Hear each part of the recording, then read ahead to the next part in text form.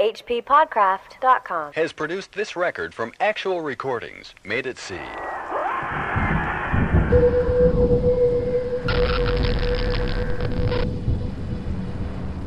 During the winter of 1927 and 28, officials of the federal government made a strange and secret investigation of certain conditions in the ancient Massachusetts seaport of Innsmouth. The public first learned of it in February, when a vast series of raids and arrests occurred, followed by the deliberate burning and dynamiting, under suitable precautions, of an enormous number of crumbling, worm-eaten, and supposedly empty houses along the abandoned waterfront. Uninquiring souls let this occurrence pass as one of the major clashes in a spasmodic war on liquor. Keener news followers, however, wondered at the prodigious number of arrests, the abnormally large force of men used in making them, and the secrecy surrounding the disposal of the prisoners. No trials or even definite charges were reported, nor were any of the captives seen thereafter in the regular jails of the nation. There were vague statements about disease and concentration camps, and later about dispersal in various naval and military prisons, but nothing positive ever developed. Innsmouth itself was left almost depopulated, and is even now only beginning to show signs of a sluggishly revived existence. Complaints from many liberal organizations were met with long, confidential discussions, and representatives were taken on trips to certain camps and prisons. As a result, these societies became surprisingly passive and reticent. Newspapermen were harder to manage, but seemed largely to cooperate with the government in the end. Only one paper, a tabloid always discounted because of its wild policy, mentioned the deep-diving submarine that discharged torpedoes downward in the marine abyss just beyond Devil Reef. That item, gathered by chance in a haunt of sailors, seemed indeed rather far-fetched, since the low black reef lies a full mile and a half out from Innsmouth harbor. People around the country and in the nearby towns muttered a great deal among themselves, but said very little to the outer world. They had talked about dying and half-deserted Innsmouth for nearly a century, and nothing new could be wilder or more hideous than what they had whispered and hinted years before. Many things had taught them secretiveness, and there was now no need to exert pressure on them. Besides, they really knew very little, for wide salt marshes, desolate and unpeopled, keep neighbors off from Innsmouth on the landward side. But at last I am going to defy the ban on speech about this thing. Results, I am certain, are so thorough that no public harm, save the shock of repulsion, could ever accrue from a hinting of what was found by those horrified raiders at Innsmouth. Besides, what was found might possibly have more than one explanation. I do not know just how much of the whole tale has been told, even to me, and I have many reasons for not wishing to probe deeper. For my contact with this affair has been closer than that of any other layman, and I have carried away impressions which are yet to drive me to drastic measures. It was I who fled frantically out of Innsmouth in the early morning hours of July 16, 1927, and whose frightened appeals for government inquiry and action brought on the whole reported episode. I was willing enough to stay mute while the affair was fresh and uncertain. But now that it is an old story with public interest and curiosity gone, I have an odd craving to whisper about those few frightful hours in that ill-rumored and evilly shadowed seaport of death and blasphemous abnormality. The mere telling helps me to restore confidence in my own faculties, to reassure myself that I was not simply the first to succumb to a contagious nightmare hallucination. It helps me, too, in making up my mind regarding a certain terrible step which lies ahead of me.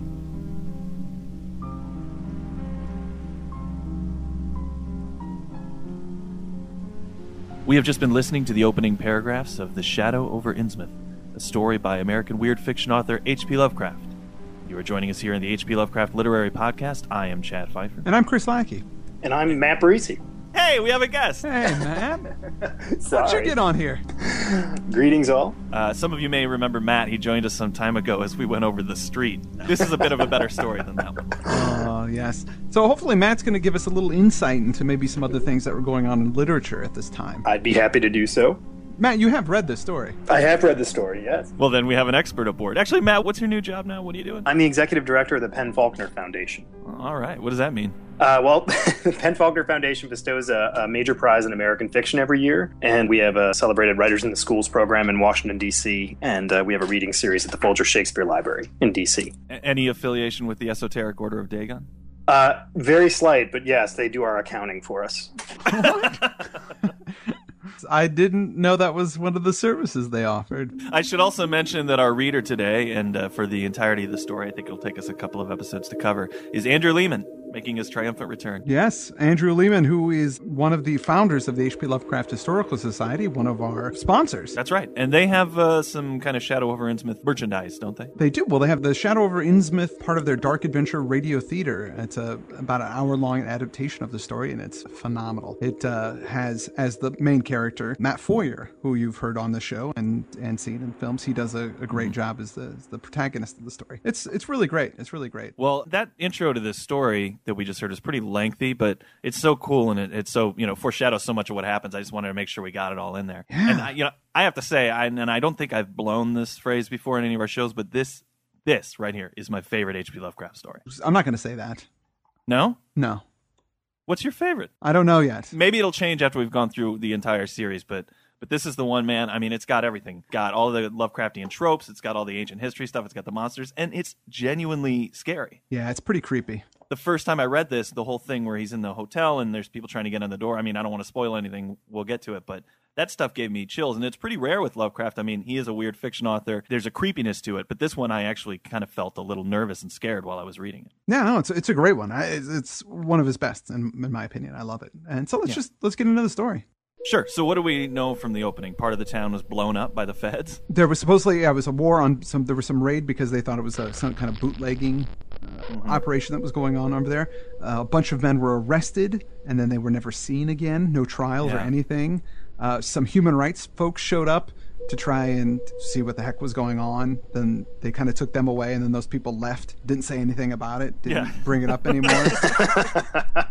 Which is super cool. I thought this might be the first time I've ever seen it in literature where there's a supernatural conspiracy. I mean, the government is aware that mythos stuff is going on at this point, the American government, which is pretty incredible. I mean, Doyle has some of that stuff and the Sherlock Holmes stories, but this is the first time where I've seen it in supernatural literature where the government is aware of this. I mean, they clearly know something's going on that's pretty creepy. Yeah. I don't, off the top of my head, I can't think of anything else that's had sort of this government, a covert war with a extraterrestrial. Well, I mean, I guess they're not extraterrestrial, but they're an alien species that live under the ocean. Matt's got a great point. When I first read this, it starts with a huge explosion, sky full of smoke, which Lovecraft's done before. He did that in Rats in the Walls. And again, it's the same kind of compelling thing where the narrator starts by telling you, okay, I'm going to tell you about this place. By the way, it's just been blown up because there's something terrible there. But then with the submarine going down and launching torpedoes beneath Devil's Reef, that means that they didn't just say, okay, there's weird stuff, let's just wipe it out. They understand that there's more to it, that there's something down there that they have to take care of. Yeah, they got concentration camps. It sort of made me think of the end of Watchmen, actually, because they had that section about the tabloid where only one tabloid published the truth and nobody could believe them because they were full of wild theories. I don't know if you guys remember the end of Watchmen. Yeah. What is the, I love, it's just the one, I assume it's the Weekly World News is the one tabloid that believes this stuff. They're the ones that are always publishing the truth about Bat Boy and that kind of thing. Exactly. Yeah. Now, the protagonist of the story, his name is Robert Olmsted, and it's not in the story, actually. It's never spoken, but in Lovecraft's notes, he named this character. He named him Robert Olmsted. Bobby O. Yep. Okay, so we can call him Robert even though that's not actually in the story. That's interesting. So that first 6 paragraphs gives you a sketch of what the whole story is going to be and what to expect. It's really effective. And then we get into the real story when he says, I never heard of Innsmouth till the day before I saw it for the first and, so far, last time. I thought it was a very nice, concise sentence. It's a great introduction. It's a good first sentence for Lovecraft, I think. Right. It just sounds like the great beginning of an adventure. And basically we learn that Robert here is celebrating his coming of age with a tour of New England. Now, see, me, I would think somebody his age, fresh out of college would probably be hitting Cancun. Or maybe Miami or even the Jersey Shore. Yeah, the Jersey Shore, right. Well, something going on a genealogical and architectural tour seems to be Well, it just says a lot about this guy's character. This is basically the Lovecraft replacement narrator. It's him, really. Yeah, it is. The main character here has habits that Lovecraft had in his personal life. His plan is to go from Newburyport, which is a real place, to Arkham being a fictional place. On this tour, he's always trying to find the cheapest way possible. Chris, you were telling me you're reading a life right now, right? I am. This is something that Lovecraft actually did when he went on Yeah, travels. it's interesting. I was reading about him going down to this summer before he wrote this story. He was just going down to Florida and Savannah, Georgia, and a bunch of places, stopping on the way, meeting with friends that he's met through correspondence.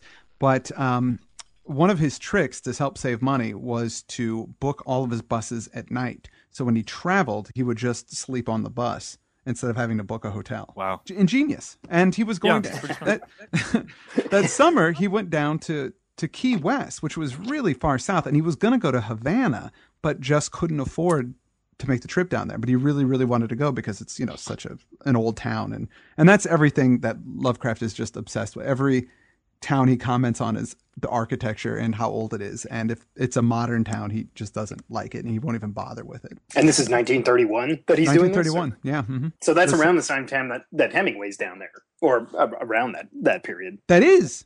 He goes to Key West on the 11th of June, 1931. Lovecraft does.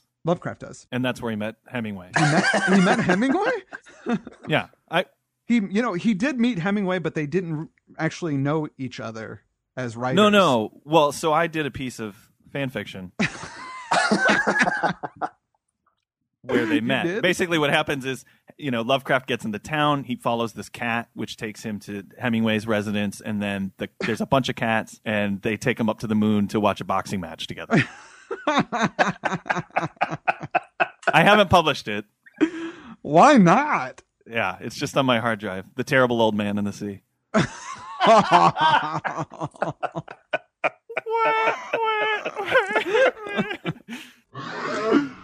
This whole story seems to be kind of a warning tale against thrift, because it's this kind of cheapskatiness that gets our narrator into Innsmouth to begin with. So if he had just paid for the better train ticket or the better bus ticket, we wouldn't have a story here. Yeah, but I mean, it's not just that. It's the fact that he's never heard of Innsmouth, and he is interested, especially being an antiquarian. He wants to know more about this. Like, wait a minute, I know this area. Why have I never heard of this town? And as people start to tell him, as the ticket seller starts to tell him about it, he just gets really fascinated. Right, because it's a ticket seller who says, well, look, if you want, he says, I need to get to Arkham. I want to do it cheap. He says, well, if you really want to do it the cheap way, you can take the Innsmouth bus.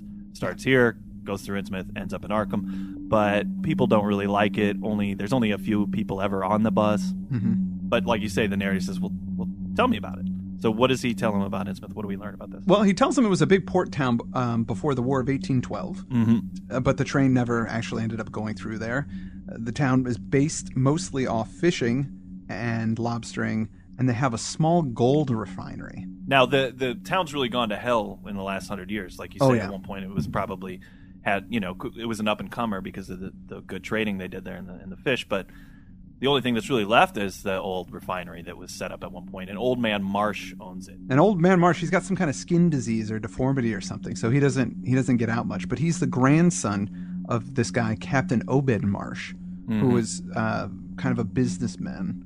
And he's the one that founded the refinery, right? He founded the refinery, exactly. He was a captain, so he would go sail out to the South Sea, and they would bring in a lot of foreign people from the South Seas into Innsmouth. Right, and people don't like that. I mean, people in general, they say that he made a bargain with the devil.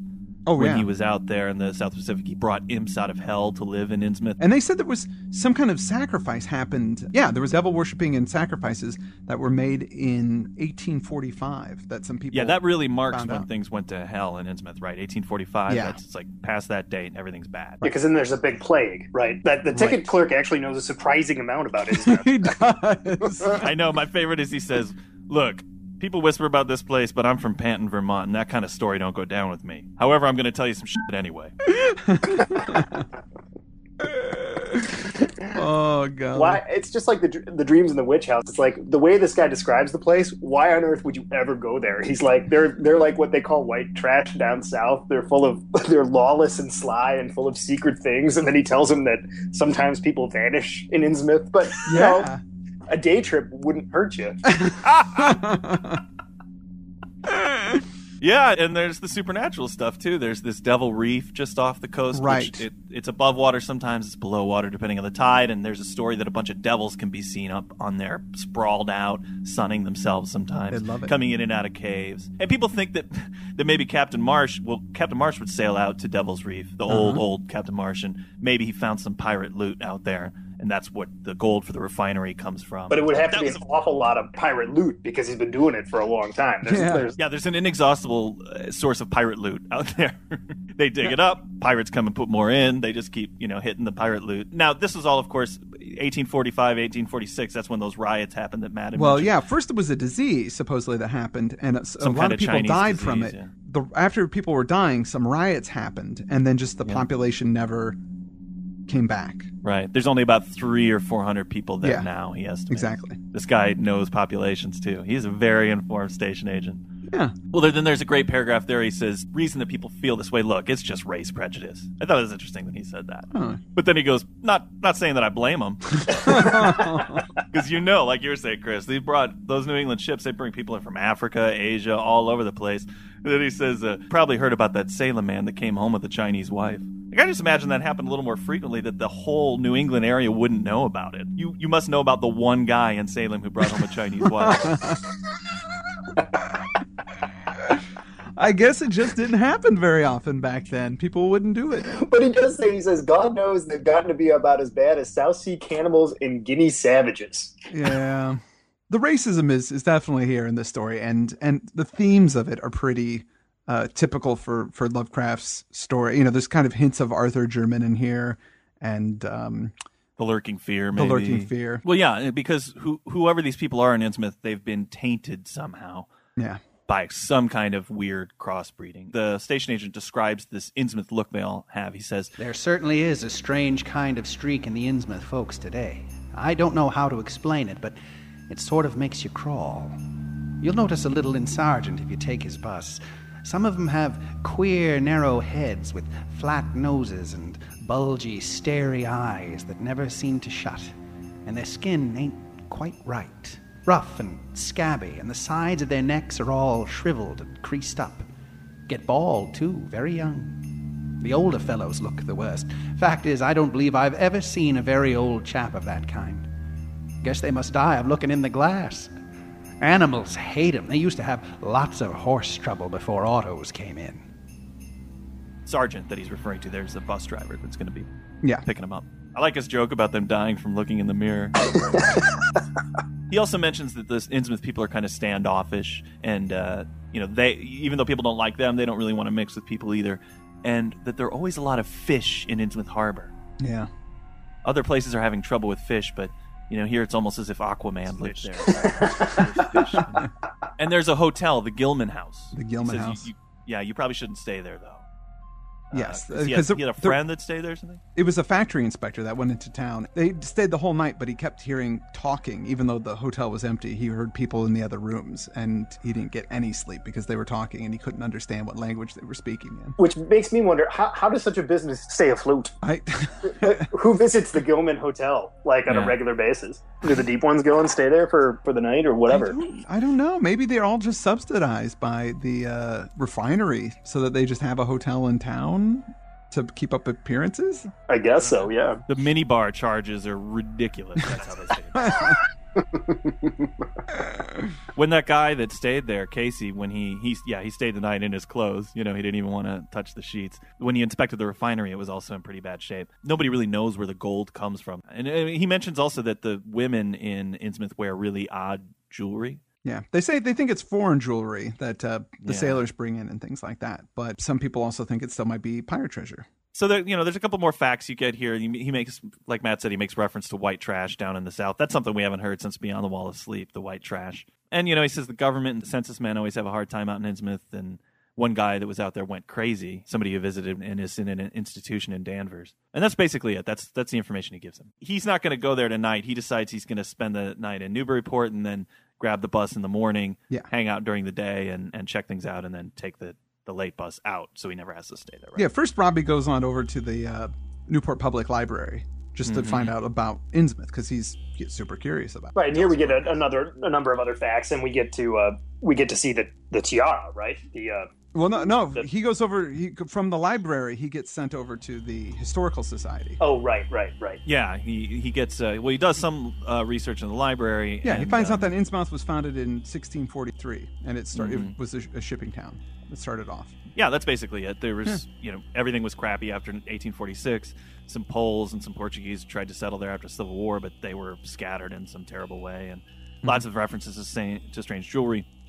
It says there's some samples at Miskatonic University of the jewelry, and one in the display room right here in town with the Historical Society. So from the librarian, he gets a note of introduction to Miss Anna Tilton, who's the Historical Society person. She's perfectly pleasant old lady, and she says, yeah, okay, I'll take you over there. And she takes him to the Historical Society, lets him in. There's all kinds of stuff there, but he's really interested in the sample of the jewelry in the corner. It took no excessive sensitiveness to beauty to make me literally gasp at the strange, unearthly splendor of the alien, opulent fantasy that rested there on a purple velvet cushion.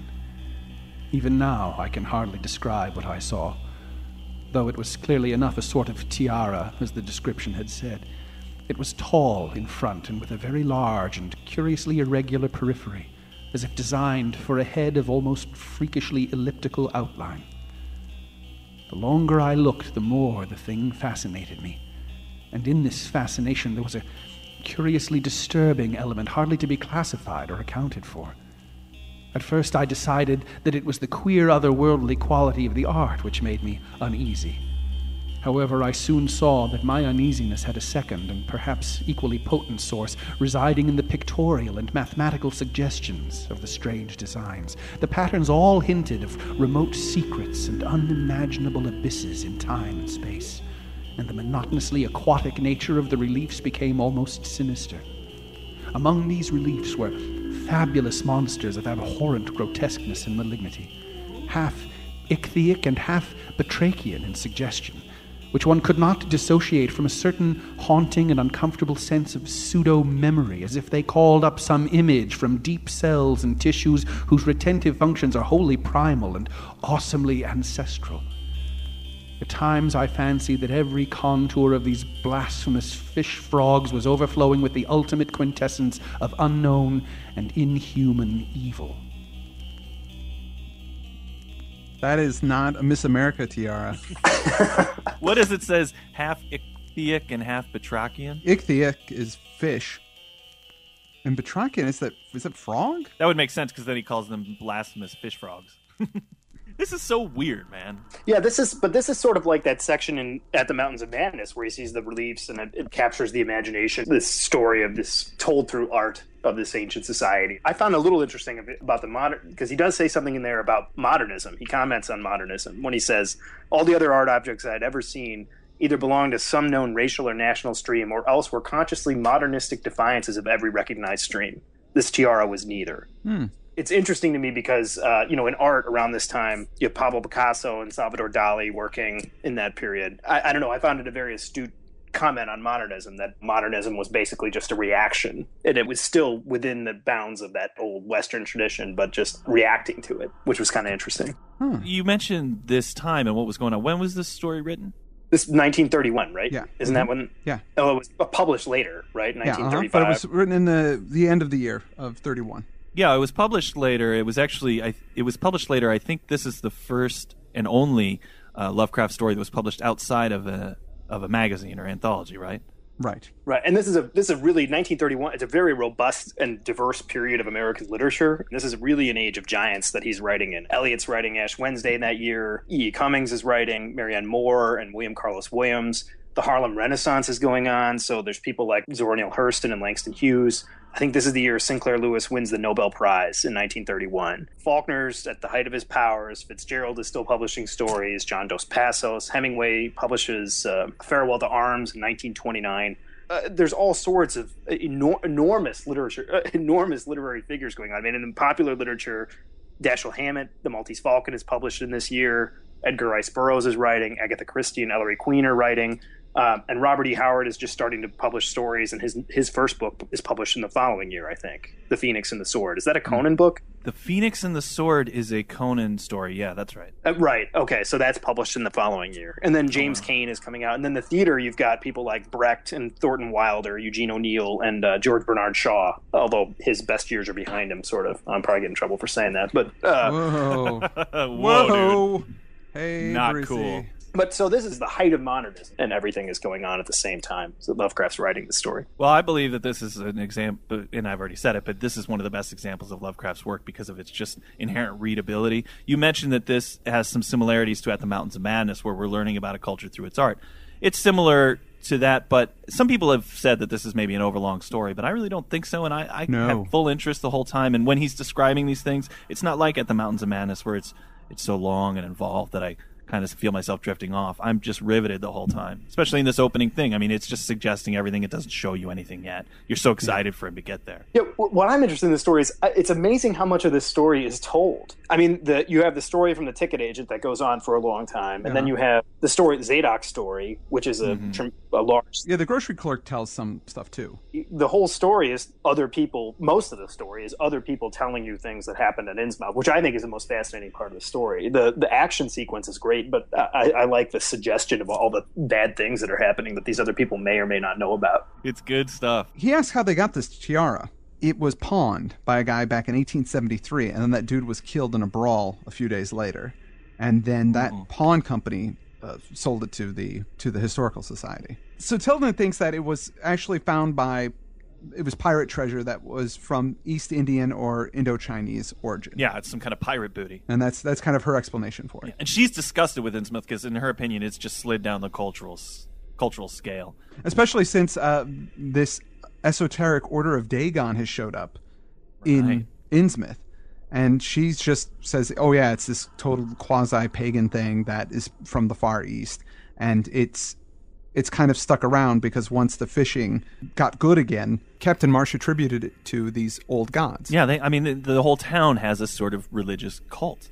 Yeah. So after he finds all this stuff out from Miss Tilton... He's crashing at the YMCA. Well, he goes to bed all crazy, his head filled with all kind of speculations. He's very excited to get to Innsmouth, and he's ready for his trip the next day. In the morning, our protagonist hangs out at Hammond's drugstore, and the bus shows up. There's only 3 passengers in there looking pretty rough.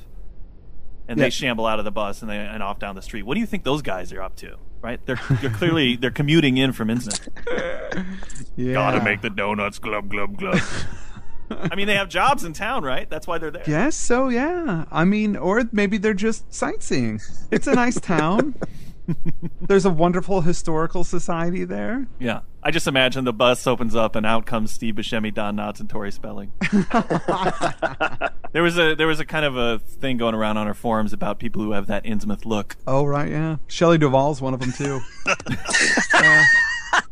Yeah. And that guy, what's his name? I can never remember his name. He's sort of, he's got an Italian-sounding name. Yeah, the guy from Cuckoo's Nest? Yeah, and he was in Ghost. As the crazy subway ghost. I mean, he just has that Innsmouth look, totally. Yeah. Among people who have the Innsmouth look are Joe Sargent, the driver of that bus, who's maybe around 35. He's wearing some shabby clothes, a golf cap. He makes references to deep creases he has in his neck. Yeah, which make him seem older. Yeah. It says... When the driver came out of the store, I looked at him more carefully and tried to determine the source of my evil impression. He was a thin, stoop-shouldered man, not much under 6 feet tall, dressed in shabby blue civilian clothes and wearing a frayed gray golf cap. His age was perhaps 35, but the odd, deep creases in the sides of his neck made him seem older when one did not study his dull, expressionless face. He had a narrow head, bulging, watery blue eyes that seemed never to wink, a flat nose, a receding forehead and chin, and singularly undeveloped ears. His long, thick lip and coarse-pored grayish cheeks seemed almost beardless, except for some sparse yellow hairs that straggled and curled in irregular patches. And in places, the surface seemed queerly irregular, as if peeling from some cutaneous disease. His hands were large and heavily veined, and had a very unusual grayish-blue tinge. The fingers were strikingly short in proportion to the rest of the structure, and seemed to have a tendency to curl closely into the huge palm. As he walked toward the bus, I observed his peculiarly shambling gait, and saw that his feet were inordinately immense. The more I studied them, the more I wondered how he could buy any shoes to fit them. That's a disgusting guy. My favorite line of his description is the next one where he says, "A certain greasiness about the fellow increased my dislike." Yeah. And he smelled like fish. And now the narrator, he looks at him and he's just going, I can't figure out, because he's not Asiatic, he's not Polynesian, he's not Negroid. Something about him. Well, hey, for a mere 60 cents, you get a ride on a bus all alone with this guy. Yeah. Which he does. He boards the bus and they take off. And it's funny, he makes some comment about how people don't look at the bus as it goes, or they pretend not to. Yeah. I thought that was a cool little sentence. It's sort of how, sometimes you'll see somebody that's maybe got something a little weird about him, and, you don't want to look at him to call attention to it, but you can't help looking out of the corner of your eye. That's sort of the attitude of the people in Newburyport. Right, yeah. Well, the journey that they take from there to Innsmouth is described. He doesn't get too architectural about it. It's a really great kind of passage with him going on the bus to Innsmouth. It's not overly done. I think it kind of contributes to the degraded atmosphere of the story. It actually, to me, it kind of increases the dread, makes you a little, you can see the countryside kind of going downhill as you get there. Yeah. Increasingly decayed and destitute. And he passes Plum Island, which is mentioned in The Silence of the Lambs. Oh, really? Yeah, they Oh. want to send Hannibal Lecter to Plum Island Correctional Facility. Man, I'm never going to this part of America. It sounds terrible.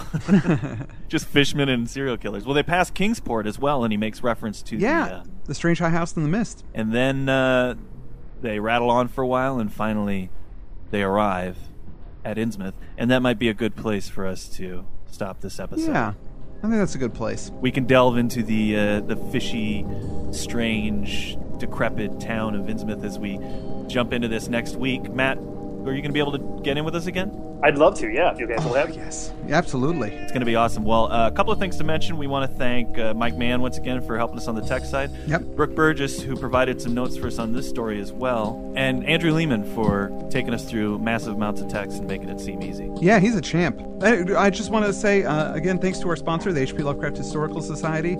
You can find out more about them at CthulhuLives.org. Yeah, and I want to thank all of the donors who helped us to get Meet Our Ransom. I hope you enjoyed the readings that we put out last week. Yeah. And, we don't have any specific promotions going on right now, but we do need to pay the rent on the show, so if you have a couple of loose bucks, feel free to send them our way. Please do. From you. Well, Matt, thanks so much for being with us today, for lending some expertise. We look forward to talking to you again next week. Thanks so much, guys. And with that, I'm Chris Lackey. I'm Chad Pfeiffer. I'm Matt Barisi. And this has been the H.P. Lovecraft Literary Podcast. hppodcraft.com. Sorry.